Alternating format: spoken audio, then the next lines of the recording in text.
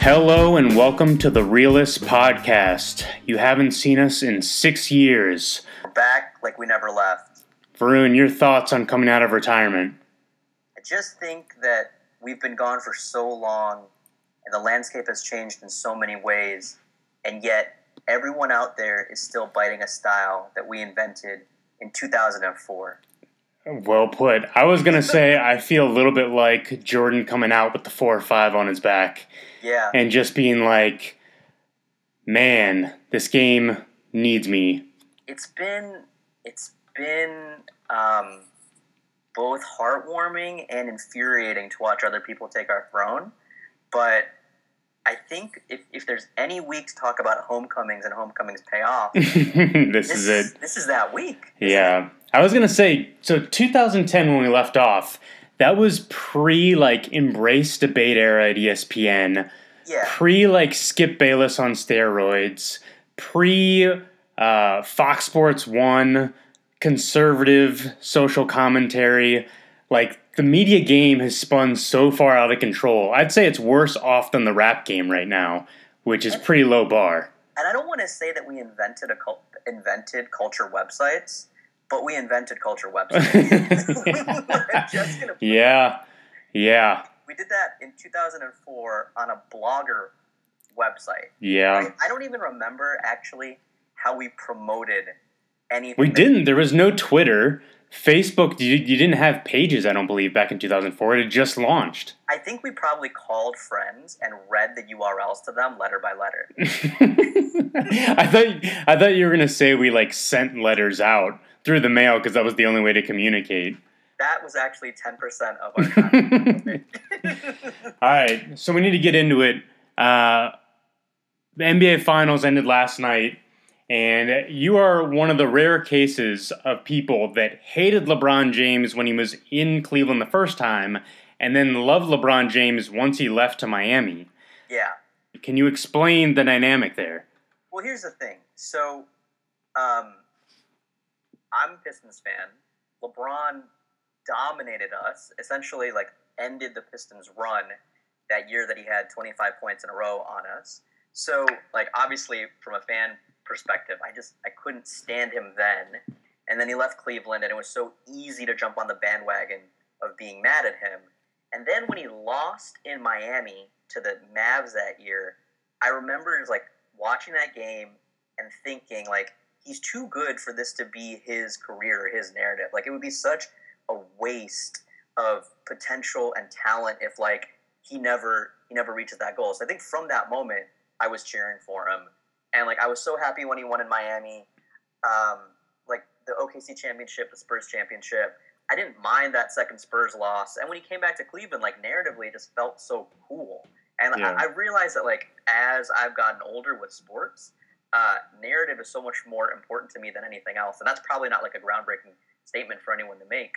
But it's the story arc has just been so incredible to see for him. And he has his flaws like so many other players, but he's delivered on everything he said he would ever do. And he's I think you can define greatness in two ways. One, it's either stats or accomplishments, or two, it's just doing things on a basketball court that no one else can do.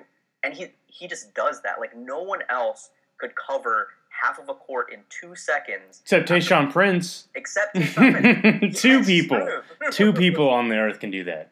But LeBron was in Game 7 of the finals after playing 46 minutes, against Iguodala, who makes all these crazy finishes. It's just unreal. And I just don't know how you can't cheer for someone to be great. Now, Steph is great. He's the best shooter of all time. And he's an unbelievable talent, but he just has never resonated with me in the same way that LeBron has. And I don't know why that is, but he just never has. And when you pit these two against each other, I just immediately gravitate towards LeBron. And also making fun of every Golden State Warrior fan who's not really a Golden State Warrior. Yeah, I just want to throw this out there. I feel with LeBron James, people started to turn on him even before the decision, and I feel a lot of it has to do with the media and what they push, and you just reach this saturation point, with Tim Tebow or someone like that there's just so much adulation. You're just stop. Now, I didn't reach that point because I'm a Cavs fan, and I could hear about how great LeBron was all day. But then, people were kind of ready to turn on him. Then there was the decision. And then when he was in Miami and he was booed and everyone just ripped him, then you reach the saturation point of, I'm tired of this guy being ripped. He's a great basketball player. Mm-hmm. And so I feel like it kind of turned the other way. And now I feel like people are cheering for LeBron.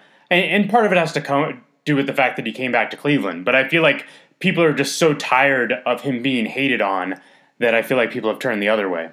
Well, here's the interesting thing with like sports debates nowadays is like everyone wants to prove that they're right, and they just cherry pick whatever facts they need to make that argument, right? Like it's insane to be on Twitter and read someone say today that LeBron didn't deserve MVP because shout out Skip Bayless. Yeah, but because like Kyrie hit the big shot at the end of the game.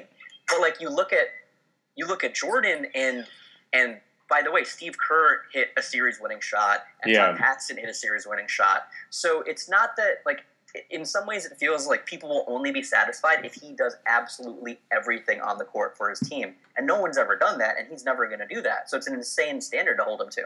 Yeah, I agree. Listening to Sports Talk today, I obviously couldn't get enough hearing about the Cavs championship, but it was immediately ruined when I heard, what is LeBron's legacy? Has this ruined Steph's legacy? Is Kyrie really the MVP? Will LeBron go to Miami now?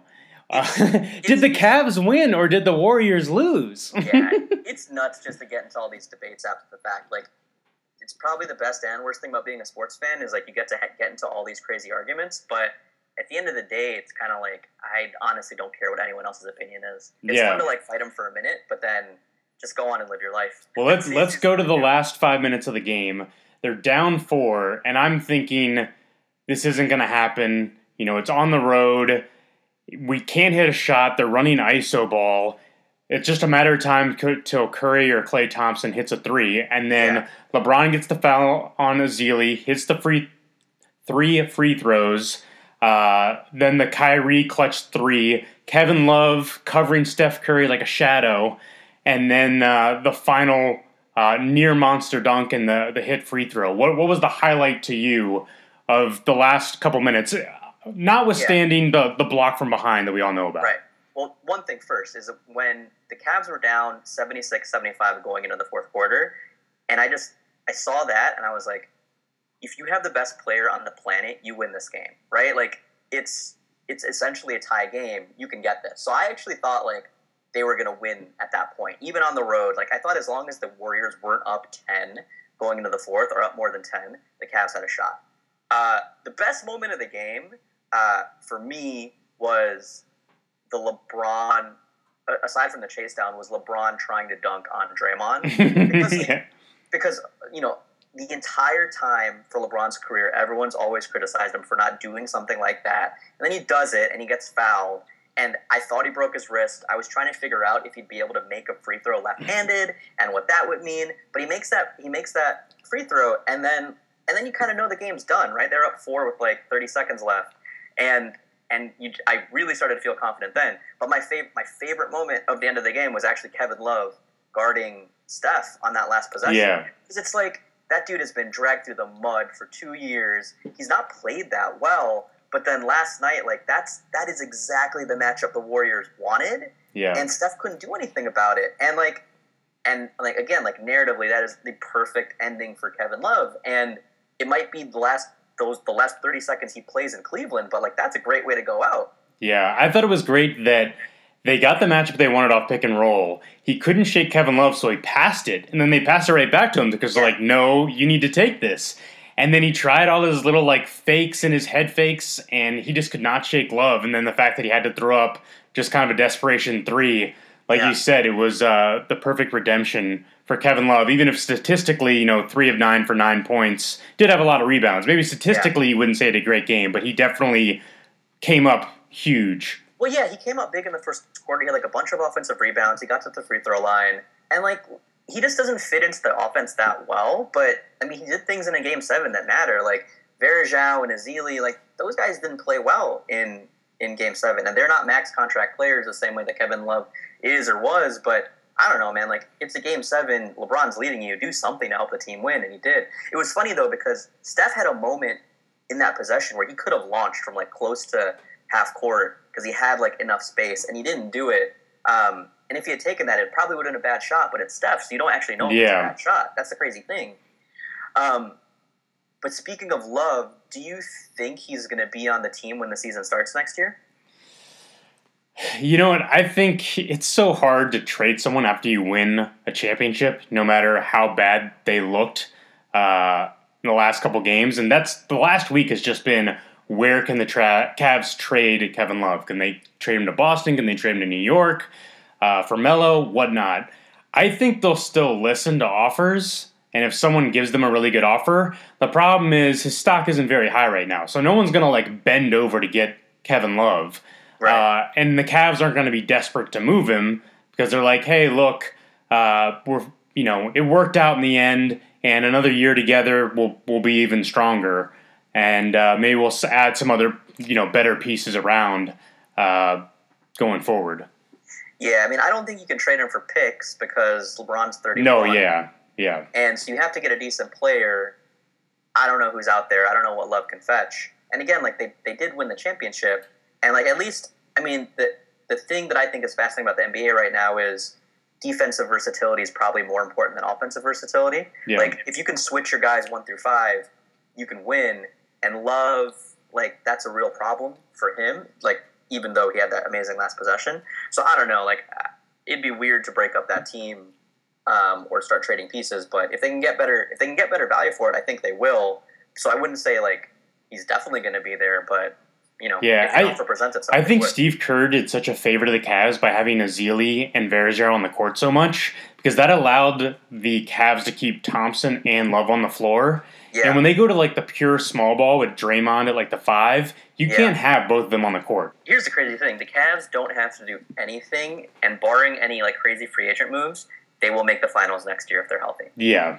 That's the thing, right? Unless like Durant goes to the Eastern Conference, no one else is going to get that much better than the Cavs. And like they're still going to make the finals, and the Warriors are still going to have to go through the Western Conference. Yeah. So why not let your team ride, get better in the third year, rest everyone like you did this year, and then come back ready to go for the playoffs. It's really a great situation for him. Yeah. The thing that shocked me most about the game was how the Warriors, what did they score in the fourth quarter? 14 points? Something like that?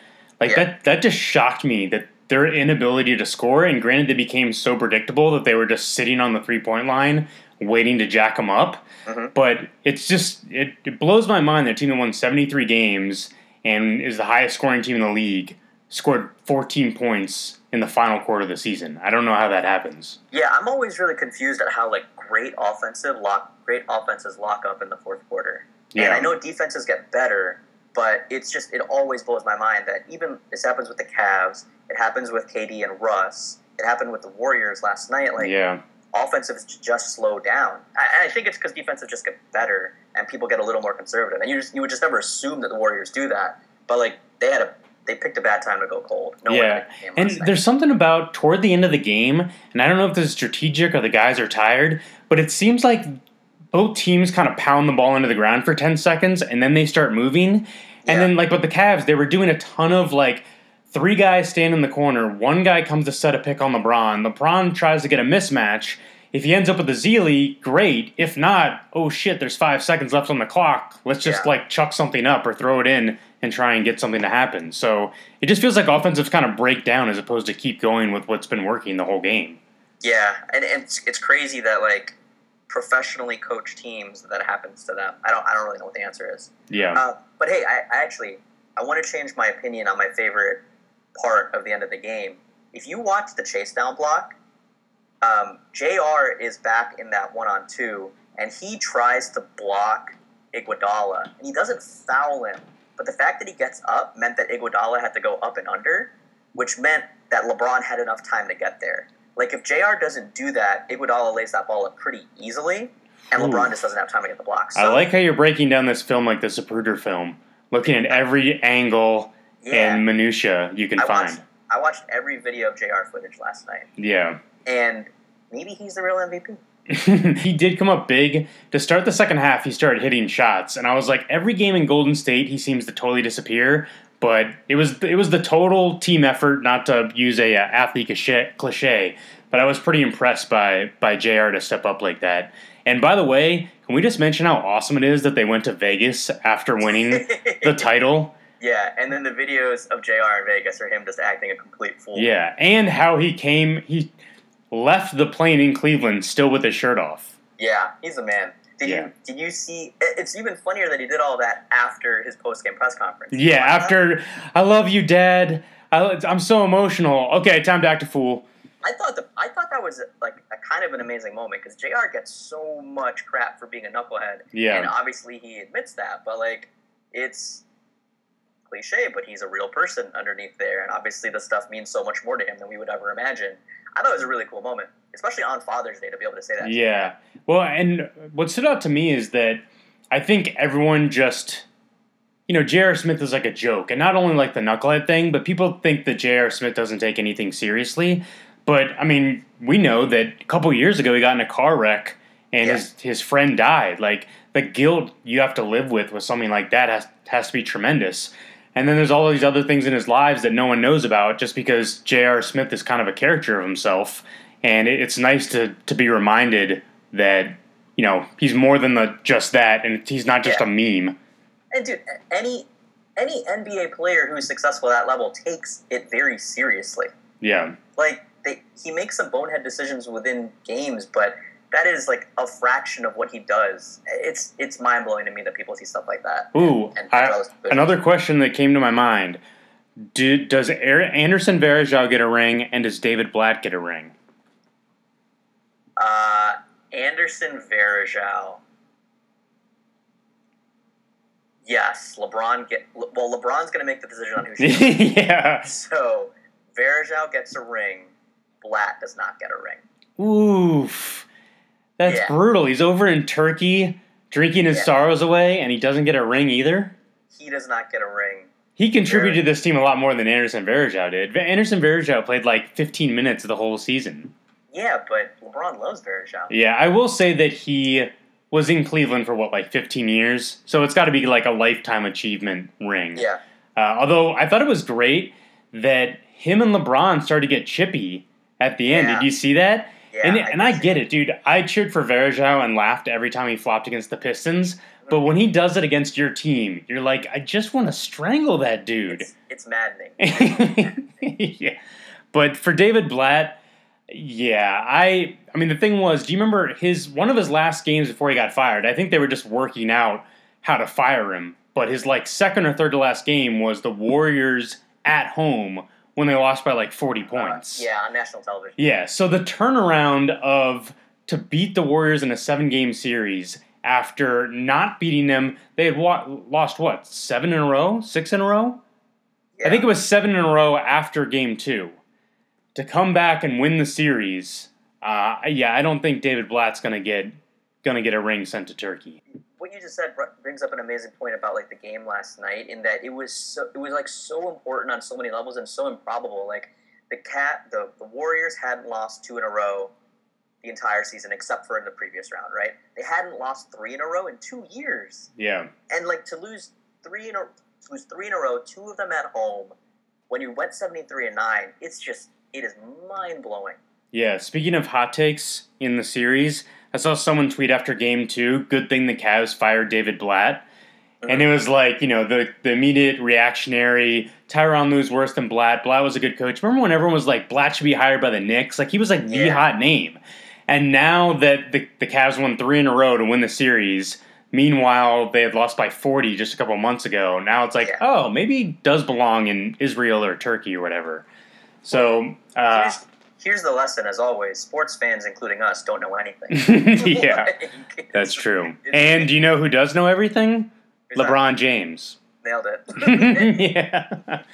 So, Executive of the Year, NBA Finals MVP, Coach of the Year.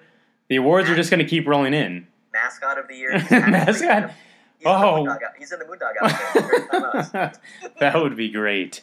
So I wanted to move, just before we wrap up here on our first podcast, to the NBA offseason. We know it's crazy. We're already hearing will LeBron go back to Miami? Although it sounds like Pat Riley completely shit on him on the way out the door. So I don't see that. That was like the hidden motivation for him last year. Yeah, finally revealed. I love that he didn't reveal it until he won a championship. And in ultimate passive aggressive fashion, he goes, "I'm not going to name names, but someone in Miami told me this is the biggest mistake of my life.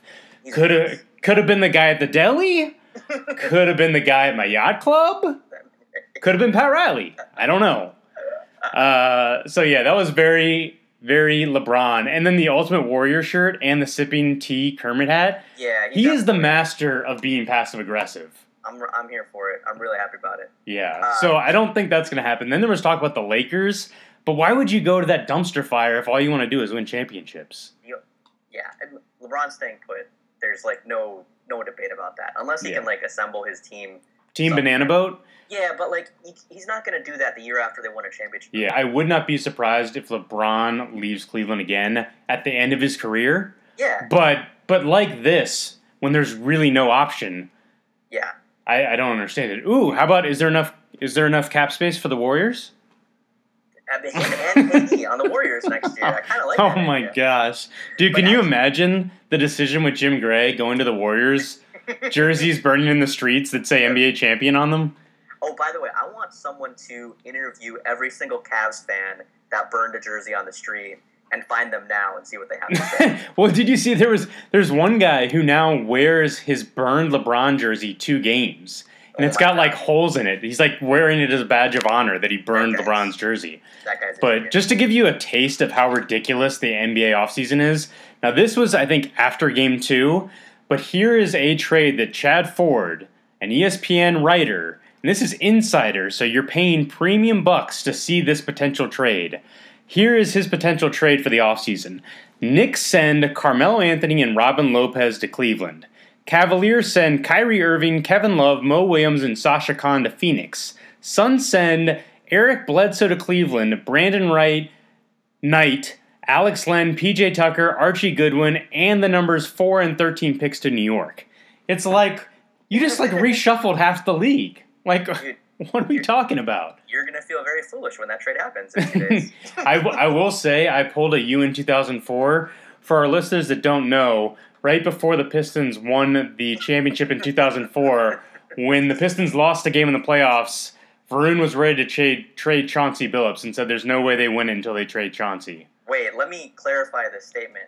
When the Pistons were playing the Nets, I think it was the Eastern Conference Finals, we were losing a game. Oh, yeah. And in the third quarter of that game, I said, trade Chauncey now. Yeah. Chauncey proceeded to hit a half-court shot. To send it to overtime. And then we won in triple overtime. Yeah. So there you go. I thought the Nets won that game. Oh, well, then maybe I was right. I will. So the reason I brought that up is I will admit after Game 2, I was ready to ship out Kevin Love and Kyrie. I had everyone leaving except for LeBron. Yeah. So I was doing the same thing that Chad Ford was. Kyrie's untouchable now. Yeah. So anyway, any other thoughts on the NBA offseason? There's talk about the T-Wolves trading the number 5 pick, Derrick Rose to the Knicks. The only thing I care about in the offseason is what Kevin Durant does. Yeah. That's the only thing I care about, because that is the only move that can really shift like the balance of power either way. Like if he goes to the Warriors, then the Warriors become, I think, real bad guys, and KD is potentially a villain for the first time in his career. Yeah. If he goes to the Spurs, that's a little bit more defensible, and he's still the best player on that team. I don't see why he would go. And there's like been a lot of talk about him going to Boston. I mean, then you have to compete with LeBron. Like, why not just stay with Russell Westbrook? And they almost beat the Warriors. Yeah. I think just stay. I think the biggest reason why he would never go to the Spurs and the Warriors is that not only is it like LeBron, where you're just like creating the super team, but it's that, you know, like the Cavs and Heat didn't have like a rivalry before. This is like literally, if you can't beat them, join them. Yeah. And I think then if he gets a ring, it's so like diminished by the fact that, hey, the Warriors beat me last year. Now we beat the Thunder again with me. Well, did they even need me to beat the Thunder and get to the finals again? And then it's a coin flip about whether or not they win in the finals without me anyway. Yeah, and here's the thing about the NBA that I like right now. Like, these guys are larger than life, and they actively dislike each other on the court. Yeah. And I just want that to continue. It's like the houses in Game of Thrones. Like, I just want them to battle it out for the next decade. And I haven't watched Game of Thrones yet from last night, so no spoilers. But that is like, I just love that. I want him and Russ to stay together and win together. And I want LeBron to play these guys in the finals every year. And I'm fine with Team Banana Boat, I guess. But, like, I just want all the players at their peaks to stay in their own lanes and battle each other every spring. I will say I've ripped the NBA so hard in the past because I think it's not competitive in the regular season. The playoffs are way too long. There's way too many teams in it, et cetera, et cetera. But this postseason, with Oklahoma City coming back after losing so badly to Spurs and winning that series, then going up 3-1 and losing to the Warriors, plus all the beef between those two teams, and then for it to end with the Cavs coming back down 3-1 with that wildly dramatic Game 7. I mean, that was the best NBA postseason I can remember. I don't know if you remember one. And the crazy thing is, like, the finals, except for the last game, every game was decided by more than 10 points. Yeah. But if you're watching, I thought they all felt really close. Yeah. Except for a couple, like, there were 2 blowouts. But everything else, like, there were stretches of those games where it could have gone either way. Yeah. And I feel like when they say it's double digits, it's kind of misleading because a lot of basketball games end up being like 10 points, even if they were like only winning by 4 with 15 seconds left, because then it turns into hackathon. If you don't hit threes, then the league gets out of control. So, yeah. Here's one other thing. I like the NBA regular season. I understand it's really long and that teams aren't always giving it their all. But I would really like to know which other leagues have competitive regular seasons all the way through. I know you're going to say college football. Yes. And I'm going to guess you're going to say the NFL. Yes. Those are the only 2.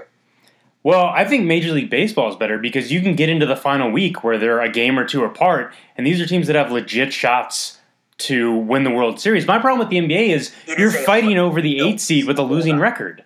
The MLB season is 162 games. No, it's ridiculously long, but I'm saying it's like it's important. The games at the end are meaningful.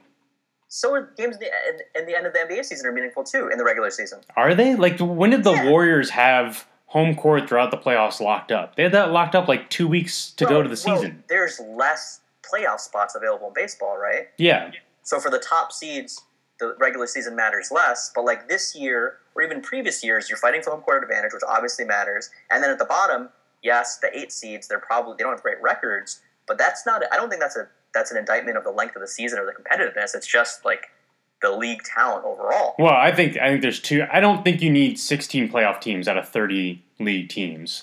But I was going to say that they try and make it. What happens is the last week of the season, they're like, wow, playoff spots are up for grabs. And it's like, really, do I care if the Pistons or I don't even remember who made it out of the West to get in. Watch your mouth. Watch your mouth. Yeah. So, Pistons like that. Anyway, I know when I cross you on the NBA, there's hell to pay. But my point was, it was a hell of a postseason, and it legitimized the product the NBA has, and it was a great first fixing of the finals by Adam Silver. So hats off to him. Hey, if they're fixing the finals, I'm in favor of it. If I get to watch that every year, please, let's do that. Yeah. This was also your daughter's first NBA finals. Oh yeah. So yeah, we wanted to switch it over real quick to Father's Day. Had my first Father's Day, your second Father's Day, and she actually turned exactly 1 month today. So it's kind of reflective on how crazy the first month has been. And I will say, the thing I wanted to ask you and the thing I wanted to comment on was things they don't tell you about being a dad. And what people always said to me was, well, you just kind of feed them, change their diaper, hold them, and that's really it. But you don't have any time. You're just always moving around. And I never really understood, like, how is that possible? And then, you have a baby and you start feeding them, and you feed them for about a half hour, and they drink really slow. Then they pass out. So then they're asleep for 15 minutes. They wake up. They eat again for another half hour. Mm-hmm. Then you got to change their diaper. Mm-hmm. Then you put them back together. Then they spit up all over their clothes. Then you got to change them again. Yep. And then all of a sudden they're hungry again because they spit up all the food and they didn't actually eat as much as you thought they did. So just kind of the whirlwind of it. I just didn't understand how eating, sleeping, and pooping took up 24 hours a day, but it really does. It does. Well, the crazy thing is you have to take your own life, the mother's life, your wife's life, and then on top of that, you have to now care for another life. Yeah. Right? So, like, your normal schedule now has another schedule on top of it, and it just takes up all your time. And it's like, that first month was, like, such a blur. I just remember being overwhelmingly tired the whole time, and that's it. But, like, the routine is, it is every day the same thing. You're, like, blown away by the fact that you actually get to do it. Yeah. And, like, all the crazy things that happen from a day-to-day basis. But it is really, like, feed, sleep, change, and then, like, find time to clean your house and make food for yourself. That's the best part, is that then when they're actually asleep, you're like, oh my gosh, look at all the bottles and all the clothes that have been ruined. Gotta go do the laundry, gotta go do the dishes, gotta clean up because we've left crap all over the apartment or the house. So it really is a full-time job. But what was your mystery question? How do you feel about the fact that Rexetta will live in a world where LeBron's greatness can never be challenged? That does feel pretty good. I am happy that from now on, anytime someone says, I think so-and-so has passed LeBron James, all you do is replay highlights from this finals. And you go, remember the last time people questioned whether or not LeBron James is the best player in the world? What happened then? So it's really, I was talking to our friend J. Brady McCullough, the best journalist in, I think, the world. And he said, and we were talking about it, and I asked if there had ever been a game that had, like, so definitively settled sports debates. And I don't think there has been, right? Like, definitively, the Warriors can't say they're the greatest team of all time. Definitively, LeBron can say, he can shut down any argument against him at this point. I think LeBron fans are going to say he's the greatest. Other people will say Jordan is the greatest. I think he's the second greatest player of all time at this point. And and you can point to this game to shut down any ridiculous argument. It was just fantastic. It's so funny because sports fans always love to argue as if they're objective. There's never been an objective sports argument. Like, you and I cannot have an objective sports argument about LeBron versus Jordan because we were 10 years old when Jordan was great. And we're 31. No, we're more than that. We're 33 now. Like, there's just no